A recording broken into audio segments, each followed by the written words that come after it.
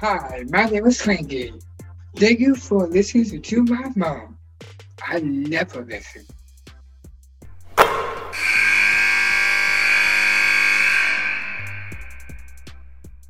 There were some back in the day that referred to her as AB. Some call her Coach Bracey. Some call her Ashleen Bracey. Some call her Coach Bracey from IUC. You can call her whatever you want. This woman can coach. And we're pleased to have her on Nothing But Net. So thank you so much for joining us, Coach AB. Thank you so much for having me. I'm excited. I like calling you AB because I think that's easier to say, honestly. Get us up to speed on your vision and where you are in the process and what's going on with your program. Yeah, so my vision, and I took this job about 18, 20 months ago, was to, put UIC in a position to compete for a championship. It's never been done here on the women's side. We've never competed in an NCAA tournament. I saw a ton of opportunity here. I look at it as like a gold mine. We're in a great recruiting space. And so, we're plucking away every day. Had a good first year in terms of building from what I had taken over. And then this year we're looking to build on that. Right now we sit 10-7 in overall and 3-3 in conference with a really tough start to conference in terms of our competition. And we're building every day. I'm putting a team together of 7 returners and 8 new kids. And so every day it's an opportunity to build chemistry and to continue to instill, my system and just keep growing as a team. So we're in a good shape and hoping to get better from here. You're in a competitive league, and you knew that when you took the job. This was a very much coaches league where you got to be good at situations. Before we go there, I want to ask you about Chicago because it's a market that is full of great talent in the region around Chicago. It's hard to lock up a city because there's so many opportunities to play, not just in the city, but there's a lot of talent that maybe people don't know as much about, but you've been diving into the city for a long time through all your different jobs you've had before. What are you finding about Chicago that makes it worth your while to be in this job and what you see coming down the road? Yeah. Number one would be, youth basketball, high school basketball, and development in our youth. I think that's always a good place to start when you're looking at, where to build a program. I learned that during my time in Indiana when I coached at Ball State. Indiana, it has great youth basketball development. And if you look at all the schools, mid-major to high major, they're successful because of it, and they retain the kids in their state. So that's number one. We have a great level of basketball, high school and youth. And then in addition to me, it's just about building a brand at UIC that people want to stay home for. Chicago is an up and coming city. There's tons of options, entertainment, there's access, there's for internationals, for people in other big cities. So you have a big recruiting pool to choose from. So it's about getting people excited to stay home and then hitting other big cities and giving people an opportunity to experience a new city and one that is just growing by the day, and people are excited to live in. So Chicago to me, like I said, I'm from here. Gold mine was great to be able to come back, and we're loving every second of it. And we've had really good success with bringing kids back from BCS or Big East level schools back to UIC that are originally from Chicago. So, we found a little bit of a connection there, and we're hoping to build on that. So I read this today, and it's not 100% relevant, but the point is that Ohio State is up to somewhere between 10 to 13 million in their football collective. Wow. So that's a lot of money to recruit football players to Ohio State. That's at a whole other level, right? Yes, it is. We in women's basketball in certain places don't always have those kind of resources. Like, I don't know anybody that's got 10 million that's putting it on their women's program. Yep. But there are other things that we have to continue to sell. And I'm just wondering, like, what are some of the things that you're doing to neutralize the free agency aspect while still being able to access the portal and find players that you think want to come and maybe have gone somewhere else, but you recruit them on the second time around? How much of that relationship building, how much does the financial part of it play in? How much does academics play in? All the things together. Like, what's your pitch to a parent that is sometimes leading with the financial question instead of the academic question? Yeah, no, that's a great question.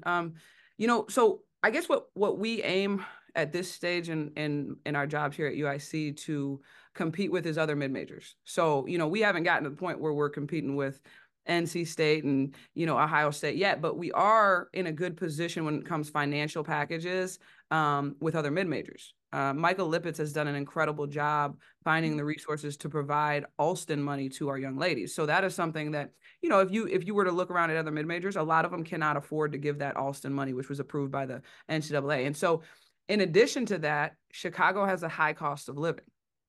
So because of that, we're able to give them more scholarship dollars and cost of living money to that, for any kid, like when you're just looking at the dollars, like that's enticing. You can go here and get this much, and you can go to UIC and get, double that. Even though the cost of living is higher, it's still enticing, that conversation. So that piece, I feel like mid-major competition, we are in great shape financially. And then the next level of that, and the biggest level, and you obviously know Robin Pinchton quite well, and that's where I've learned pretty much everything that I know, is relationship building. When people go and they don't have the best experience at a higher level, they're holding on to just someone that will give them an opportunity to have a great experience. And so that's my biggest sell. That is why, and it's not a sell because it's what it is. Like, I'm not in coaching to win basketball games. I like to win. It's fun to win, but I'm in coaching to impact young people and help them provide the experience that I got from playing for Robin at Illinois State, which was life-changing. And so, that's my sell, is you're going to come here and you're going to have so much more than basketball. You're going to have somebody that's a part of your life forever, and somebody that pushes you in all areas and aspects of your life. And I think when it comes to transfers, I think that is probably the number one thing they're interested in. So there's a lot of talk about amateurism and, the model for college athletics, but at the heart of all of it, you are a teacher and always have been. I've heard your voice as an assistant. I've watched you as a head coach. I know how much you care about doing things the right way, technique, detail, situations, all of that. Do you think that the current landscape, or have you experienced a change in the locker room because somebody's getting X versus Y and somebody else is getting this? And does it impact or affect what you're doing from a chemistry standpoint? I'm not specifically asking about your locker room. I'm just asking in general about the game, because I don't want to know what goes on in your locker room. I'm asking, does the locker room is sanctity to me. It's sacred. It only what stays in the locker, what happens in the locker room stays in the locker room. I'm just asking about the general landscape as a young coach who has seen it both sides of it. Yep. What you're anticipating. Yeah, it's definitely changing. Our jobs are becoming more difficult to do it at the purest level of teaching and coaching, because it's becoming more cutthroat. And, kids, it's like the most important thing that I can instill in my players is resiliency. It's the ability to, take a situation you're unhappy with, work through that, and find a way to change the things that are in your control. And the way the landscape is set up right now is making it very difficult to keep kids long enough to instill that quality. And they can just run in the portal as soon as they're unhappy, or they can go somewhere to get paid more money. And that's across the board. At the mid-major level, it's probably at its lowest. At the high major level, it's probably insane. And when I was at Missouri, I felt a lot of that a lot more. But it is changing. And I guess my mindset is I refuse to allow it to change me. And, we're going to, and it's tough. And I have my days where I'm very frustrated, but at the end of the day, when you know your why, you know why you coach, you got to cling tight to that. That's first things. And you navigate, how you need to. So when you finish your first year as a head coach and you look back at what you have and what you need or what you want to do in your second year, what are some of the things that you had hoped would happen between year one and year two that actually you're seeing happen underneath your leadership? Yeah. Two things. One would be just the ability to become a respectable program, to be able to recruit the kids that I knew would be able to help us. That happened, right? We went from 2 wins before I took over to 19, right? So we're in a space where it's like, okay, I can see that, this staff is going to be able to put us in good positions. So that happened. And then the second thing would be to build on our first year. We finished 19 and 17. We had zero depth. We played with 7 kids all year long. We were offensively challenged. We really dug into the defensive end. I want to balance offense and defense, honestly. And if you look at the statistics, if you look at us where we line up in conference, we're top 4 in scoring offense, top 4 in scoring defense. So we're in good shape, but there's a lot of chemistry to be built. You know, we played against Illinois State on Sunday, and they have 3 kids that have played together for like 4 years, right? And they have a ton of chemistry and experience down the stretch. Now we beat them. It wasn't pretty, but we did. And so it's gaining those experiences through the process of the journey. And I think every coach's goal is to find a way to play in postseason. So hopefully we'll just continue to get better and give ourselves a chance to do so. This is part of the reason why I love the Missouri Valley and have been in the Valley for so long. I mean, I've been in the Valley, I think, longer than you've been alive, honestly. Wow. And I've been watching this league evolve over time. So I want to shift gears away from the Valley because I'm constantly telling everyone how great the Valley is, the competition, the level, the resource, the coaching, all of it.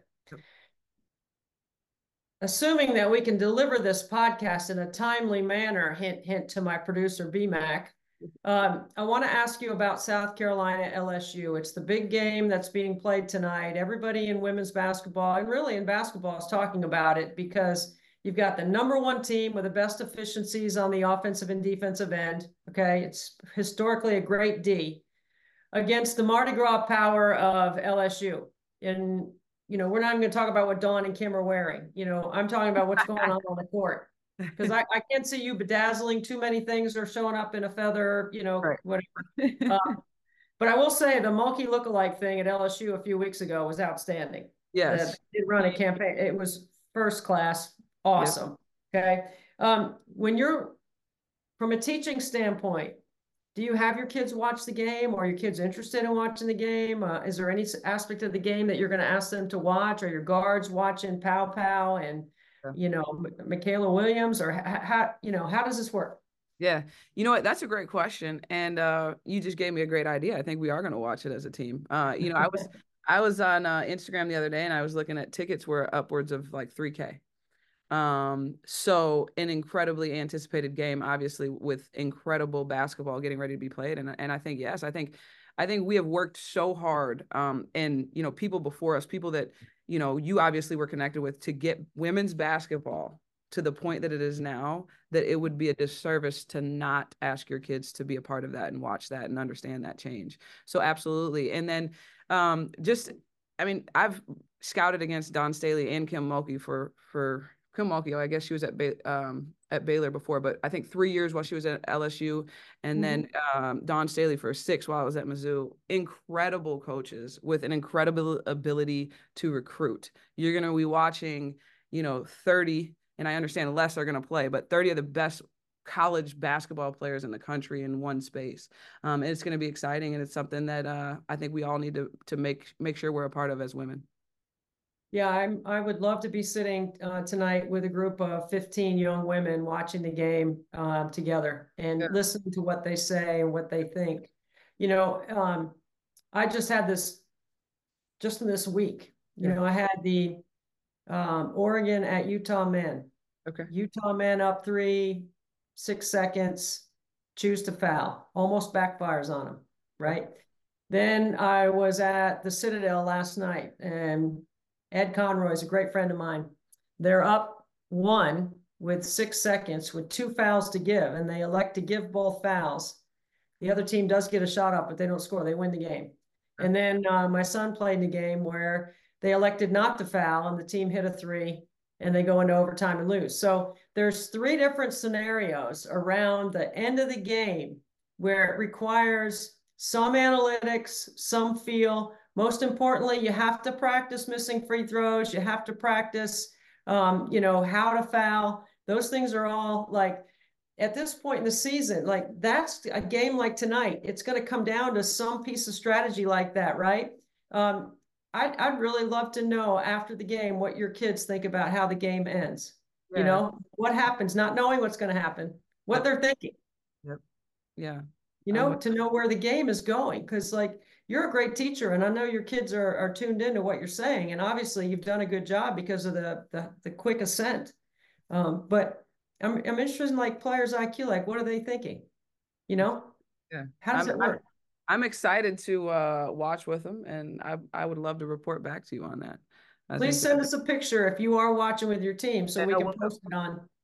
We'll do. And I love, Debbie, how you just continue to just push the women's game in general. I mean, I think it's awesome. You're putting nuggets in my mind that's helping me with my team. So I appreciate it. We got to keep thinking, right? We've got to help each other. I'm a big rising tides person, you know. I really believe that the more you work and the harder you work, and listen to Tara, she's won 12,000 or 1,203 games, and she's talking about outworking her players, which she does watch more film than anybody I know. So it's just interesting when you hear different perspectives. It's kind of inspiring, right? The more she shares, the more I get excited. The more you share, the more I think about, man, I'd love to be around a bunch of young women tonight watching the game. How can I get that done between now and 8 o'clock tonight? You know, it's fun. It is fun. It is fun. Hey, that's interesting what you said about Tara. And like when you can get to the point where you are worried about outworking your players, man, you're in good shape. Exactly, because you know you're going to do it, right? You know you're going to do it, and you know your players are right behind you, pushing you forward. And that's the goal. That's the ultimate goal. Well, for the good of the cause, with everything that you've done and experienced, all the places that you've been, you're important to the game because we need our young coaches to keep working and to stick with it and help us solve some of the issues that we have in the game, so that we can continue to keep that rising tide going. Because I mean, the game's always been great, but the popularity of the game is at an all-time high, and we need to keep doing our jobs, right? Everybody doing their job, doing it a little bit more, a little bit better. Absolutely, Debbie. And I promise you I will do that because I'm so appreciative to the people before me that have. And I know you will, and we're grateful for your time. So thanks for joining us, and we wish you good luck moving forward. Thank you, Debbie.